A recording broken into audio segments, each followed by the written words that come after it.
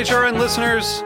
As we celebrate our 15th year, we are deepening our commitment to giving voice to the next generation of food systems storytellers, and we need your help. Our internship and fellowship programs help activate new possibilities for underrepresented and underestimated young people through experiential journalism, audio engineering, and production training. Through these unique programs, HRN helps food equity stewards build essential workforce readiness skills that expand their potential and foster economic mobility. Please consider supporting these critical programs.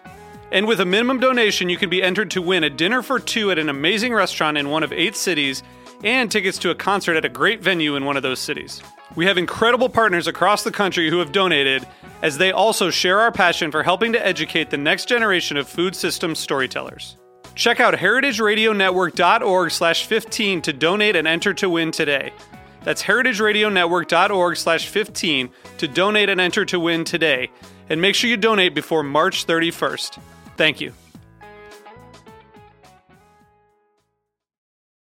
Ben's Friends is the food and beverage industry support group offering hope, fellowship, and a path forward to professionals who struggle with substance abuse and addiction. Ben's Friends exists to provide a safe haven and an anonymous, judgment-free forum for workers in an industry that has one of the highest rates of substance abuse in the country. Their mission hasn't changed during quarantine. Ben's Friends chapters across the country are now offering online meetings. You can find a chapter near you at bensfriendshope.org. You're listening to Heritage Radio Network. We're a member-supported food radio network broadcasting over 35 weekly shows live from Bushwick, Brooklyn. Join our hosts as they lead you through the world of craft brewing, behind the scenes of the restaurant industry, inside the battle over school food, and beyond. Find us at heritageradionetwork.org.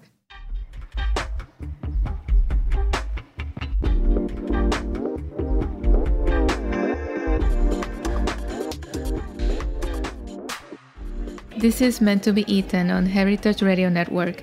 I'm Melissa Fuster from Gastronomica, the Journal for Food Studies in Fort Coral Lee. Many of us know about sushi, but have you heard of Funa Sushi? Historian Eric Rath shares his tasting notes from trying Japan's most ancient form of sushi. Eric is a professor in the Department of History at the University of Kansas and has multiple publications on Japanese pre-modern cuisine, including his latest book, Japan's Cuisine, Food, Place, and Identity. And he is also a certified sake professional. Welcome, Eric. Thank you for joining us. Thanks, Melissa. It's great to be here. Thank you. And I will also mention that Eric is a fellow member of the Gastronomica Collaborative. So thank you for joining us on that end too. So Eric, from your undergraduate studies in Asian studies to becoming a certified sake professional, you have an impressive CV as an expert on Japan. How was the beginning of this journey? What drew you in the first place to Japan? Oh, well, it was a family thing, actually. Mother's father, he traveled often in Japan. And my dad lived in Japan in the 1950s. So I grew up around a lot of Japanese tchotchkes in my house. And I became interested in where these came from. And then when I got to college, I was able to take some courses on Japan and learn more. And then I decided, well, if I'm actually going to learn anything, I have to go there. And so I spent a summer in Tokyo. And I guess I got bitten by a bug and decided to make a career out of this. And I'm glad I've been able to do that. Yeah, no, you have a very prolific career in this area. So your article in Gastronomica takes us through your recent trip to Japan, where you travel around tasting the Funa Sushi. So before we get more into this experience, just tell us what is the Funa Sushi? Right. Well, I think most people know sushi these days, and the forms are nigiri sushi, the hand-formed sushi, which consists of rice with a little bit of fish on top, and then maki sushi, the rolled sushi, the sushi roll with rice and various fillings with nori seaweed. Well, those two types of sushi developed in the late 18th, early 19th century, and Funa sushi actually follows a much older recipe. That recipe has changed over the centuries and has actually changed a lot in the last century perhaps too. But it's an older type of sushi And the purpose of it was to preserve the fish.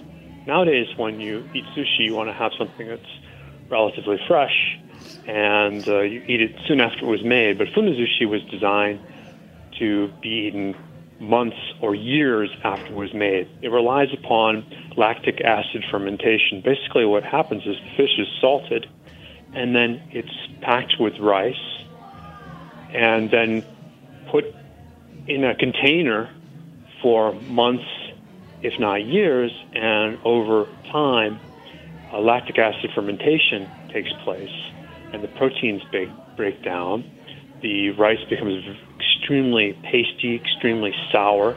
This is the same reason why yogurt is sour, because of lactic acid fermentation. Mm-hmm. And the bones of the fish are rendered soft enough to eat. So basically what happens is the fish becomes pickled. And this was an old way of preserving fish and also of changing the flavor palette of the fish. So what happens with funazushi is that the fish turns into almost cheesy, meaty, sausagey taste. And what spurred me to try funazushi is because I read about it, and I read that this was the most ancient form of sushi. And I thought, if I'm writing a history of sushi, a book that I'm completing right now, if I'm writing a history of sushi, I have to go try funazushi, especially since nobody talks about what it actually tastes like. Mm-hmm. And so that's what motivated my trip. And I learned on the way that the recipe has changed, so much over the years that you really can't call it the most ancient form of sushi. Although the earliest types of sushi that were made in China, ancient China, and Japan were probably based on lactic acid fermentation, like funazushi. Wow. Yeah. So, that was actually my next question. What motivated you to undertake this journey? But you are right. If you're writing the history of sushi, it makes sense that you will go and look at this ancient preparation. Right. There's some. Yes. I'm sorry. No. Go ahead, please. There's just lots of different varieties of sushi in Japan, and they're preserved as local foods. But funazushi is the representative example of the said to be the most ancient type. And this comes up again and again in all the secondary literature. People point to it and say this is the most ancient form of sushi, but nobody talked about the taste, and so that really prompted me to figure out, well, what does it really taste like? And why are people not talking about it? Is it that they didn't try it themselves? You have to actually go to the region to try it. This region of Japan called Shiga Prefecture, which is in the central part of Japan. It surrounds the largest lake, Lake Biwa. You actually have to go there to try it. Is that why they haven't talked about it? Because they haven't actually gone there? Or that was the mystery I was trying to solve, is why no one talked about the taste. Yeah, so that was another, as I was reading this piece, I was wondering how common is funazushi in Japan, but you're saying it's a more regional thing, original dish. But before we jump and learn about this amazing tasting journey that you had, I wanted to take on something that you mentioned. And if you can tell us a bit more about the variety of sushis that exists in Japan, because of course here in the West we get a very, of course, limited taste of this rich cuisine.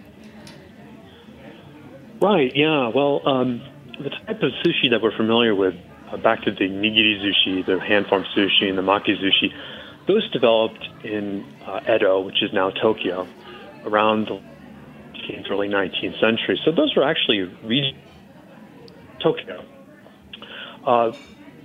There's lots of other types of regional sushi, different fish, involving different methods of producing the sushi. Some were lactic acid fermentation sushi that took months and years to create.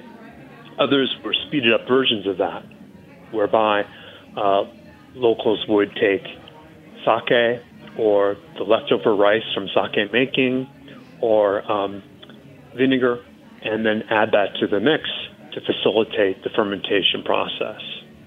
So there's all sorts of different varieties of local sushi in Japan. We just don't have access to them in the United States. Mm-hmm. Yeah, no, I bet it's we do have to follow your lead and go on a tasting spree. Right, yeah, I wish we could do that. Yeah, right. So, for example, like in Kyushu, there's local sushi that uses sake. Huh. And some parts of the north of Japan, there are recipes that combine different turnips with fish. So, quite unusual types of sushi. Mm-hmm. Yeah. At least from our standard conception of sushi. Yes.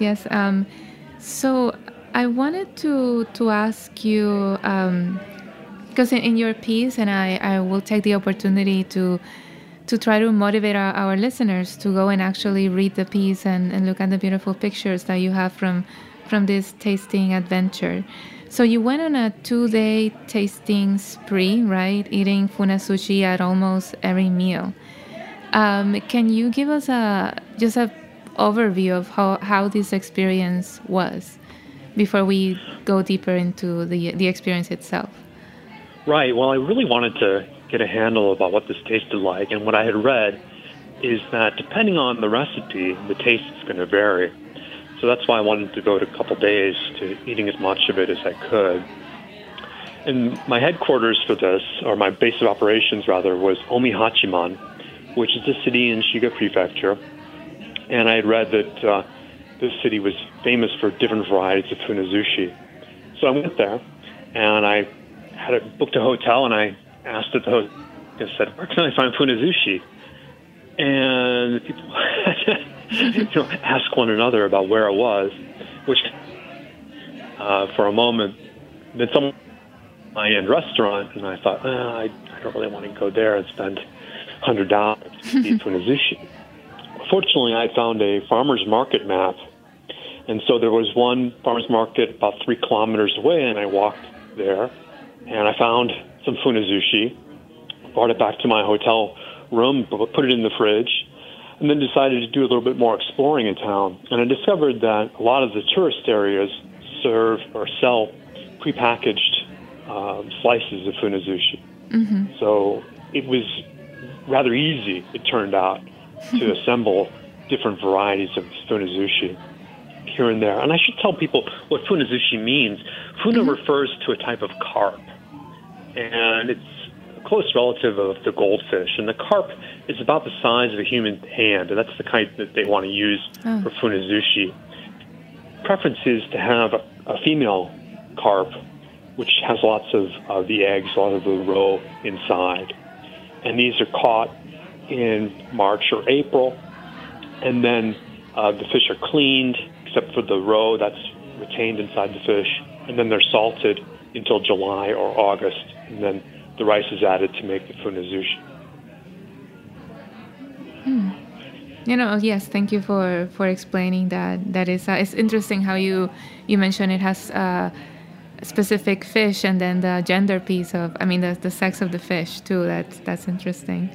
Yeah, you can use male fish, but there's a preference for the female ones. And if you ever see a picture of funazushi, there's this orange interior to the fish, and that's the roe from the female fish. Yeah. Okay. So we'll take a quick break because I do want to hear more about your journey and also how you write a piece about tasting something. But we'll get into that as soon as we get back from the break.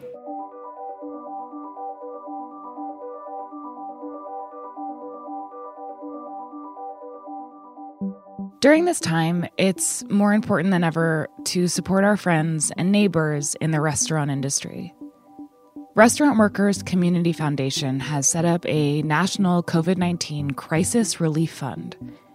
The money they raise will provide direct relief to individual restaurant workers, support other nonprofits serving restaurant workers in crisis, and offer zero-interest loans for restaurants to get back up and running. Visit restaurantworkerscf.org to donate today. And if you need a little extra motivation, you can DM your $20 donation to RWCF's co-founder, John Jaberry, on Twitter, and he'll give you directions for making a signature quarantine cocktail. Donate now at restaurantworkerscf.org. Okay, and we are back. This is Melissa Fuster from from Gastronomica, the Journal for Food Studies in Fort Coral Lee. Before the break, we were starting to talk about funa sushi, the most Asian form of sushi, how it tastes. So now I wanted to talk about the taste piece. Sourness is a salient descriptor when I read your piece in this tasting journey. And it's curious how you also describe it using different types of ham and even cheeses so that the reader can kind of get a sense of how this dish tastes like. How can you tell us the process of how it is that you translate something so sensorial into writing? Well, trying this funazushi was a bit like getting punched in the face. It was overwhelming. It was an overwhelming experience. And momently, I just had to recover from it. So remember, I went around and I collected all various samples, and I brought them back to my hotel room.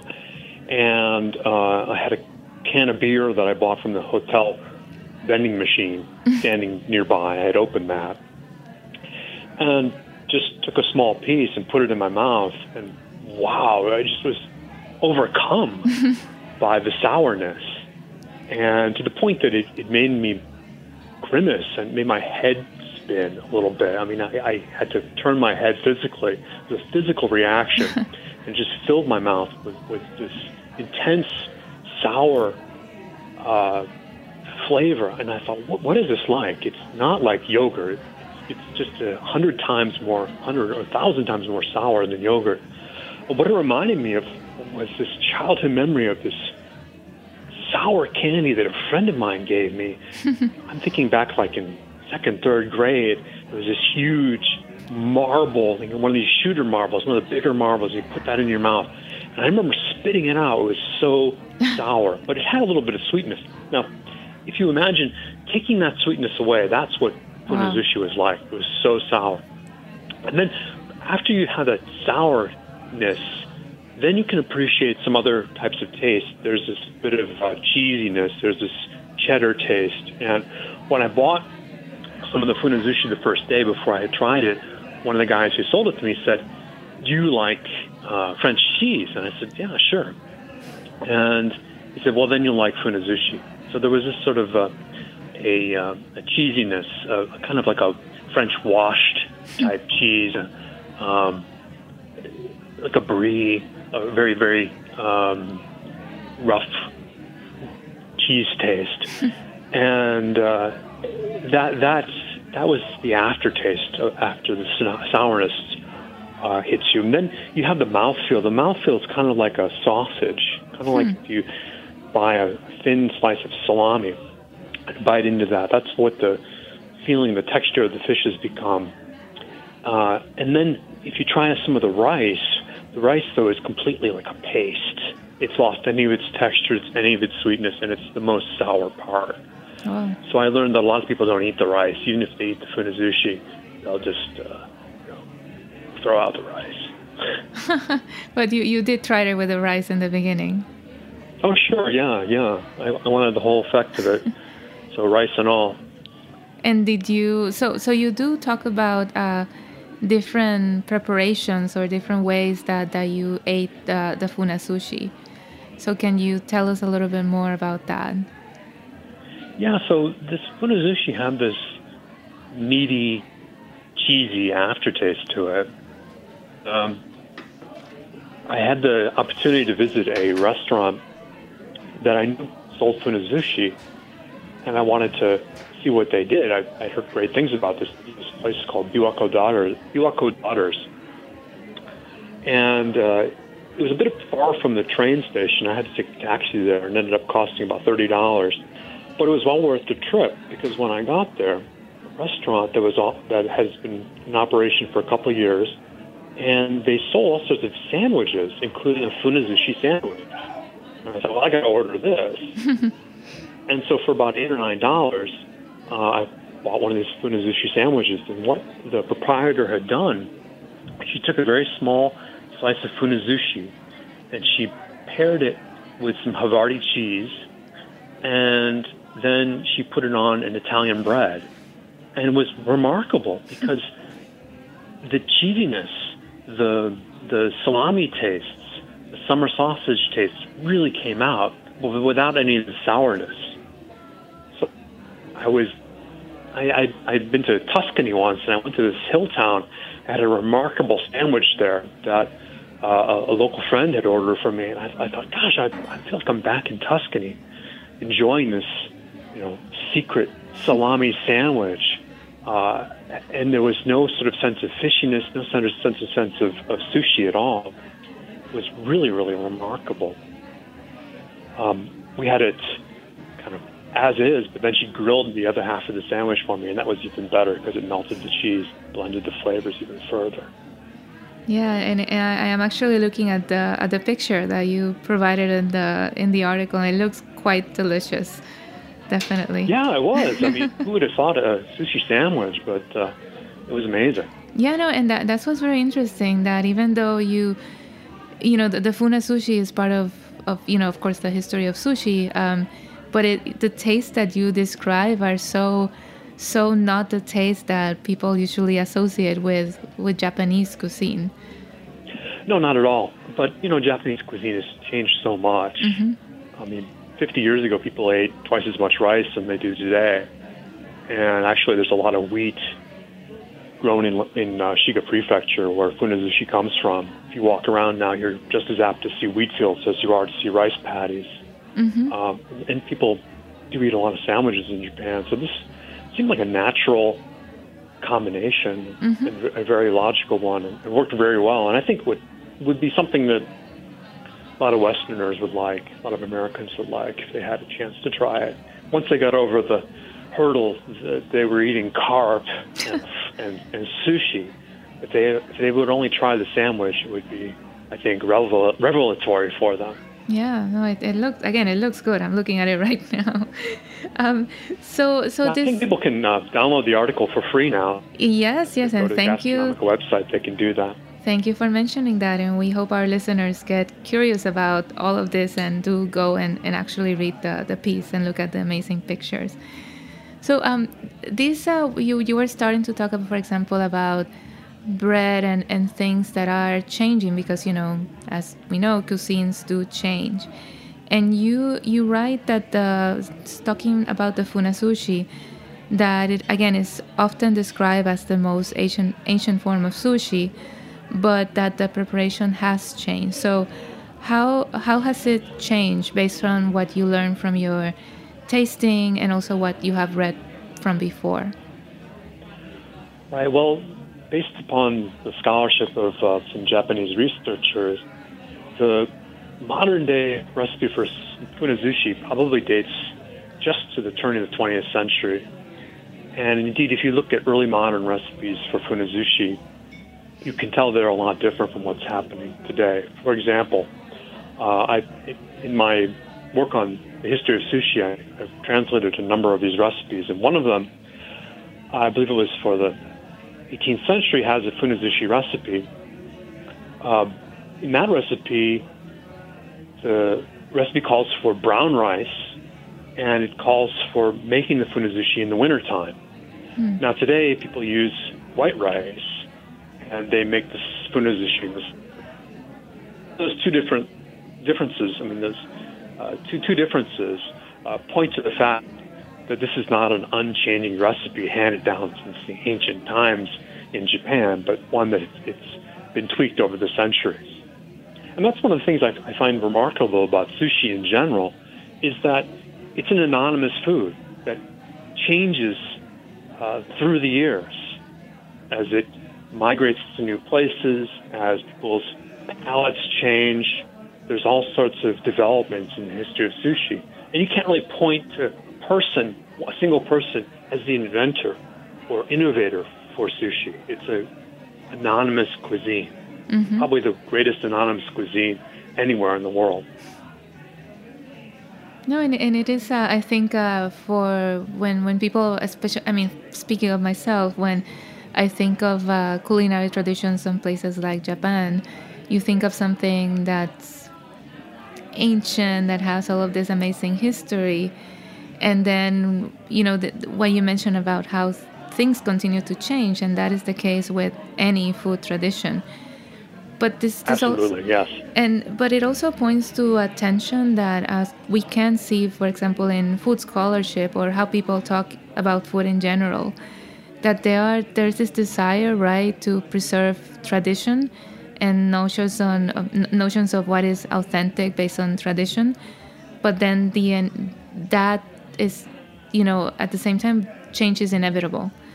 So how, thinking of a dish like funa sushi, do people, when you were talking with people about it or tasting it, how do they talk about changes, or did they perceive these changes? Well, I think there's a recognition made for different recipes, and there always have been different. Every family that makes funazushi, and it was originally something that families did. Mm-hmm. Every family that does it, they do it a little differently. They use a different type of rice. They use a different amount of salt. The restaurant Bioko Daughters, they throw in a little bit of the rice left over from sake making. So it's okay. People recognize that there are different variations for that, just in the same way that people cook and they add a little bit of different ingredients depending upon their preferences. But I think, in the larger point of reference, though, there is a recognition that funazushi is something that harkens back to earlier days. Perhaps even to the ancient period. We're not so certain how old it is. There are records of sushi being made in Japan since the 8th century. What it was, we're not sure. But it seems likely that it was probably something similar to funazushi. The problem is you can't draw a direct line. And that's where, historians like myself come in. We have to be careful about these claims about the past because we just don't have the historical evidence.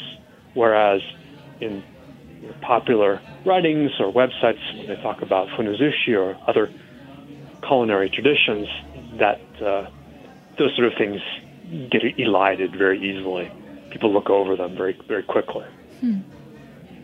Yes, and you mentioned just now that it is something that it is inevitably different because people make it in their home. I'm guessing traditionally that's the way it is, right? But then you also mentioned your first experience was with this prepackaged funa sushi. So is it something that the food industry is taking on now and making it a process, or how it is that these packaged versions are in the market?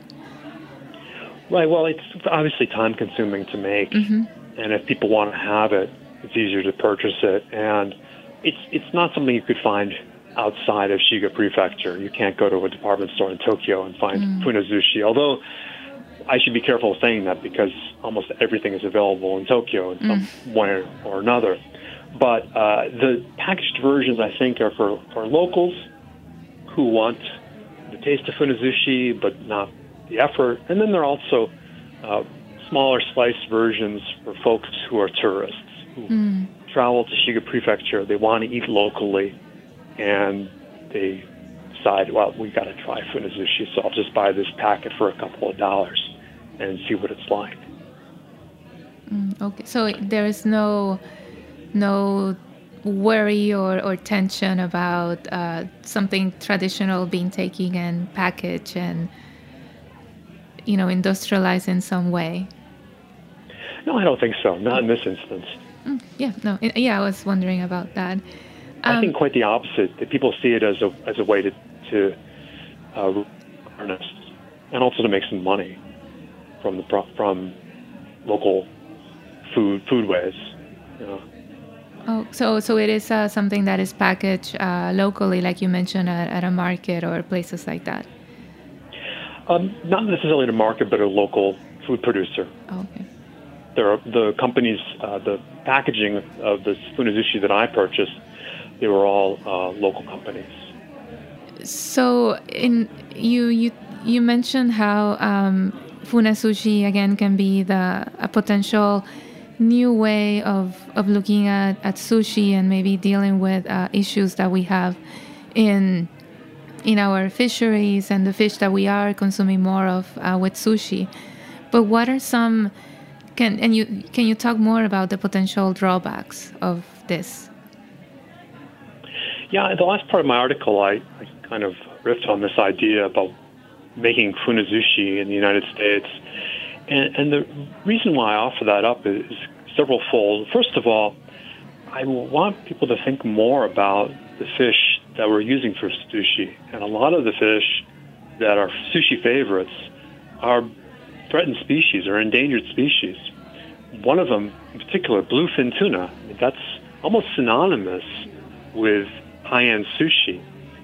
People love the fatty total fish, that red, very fatty fish. Mm-hmm. But bluefin is almost endangered, or it should be listed as endangered because we're catching it in an unsustainable way.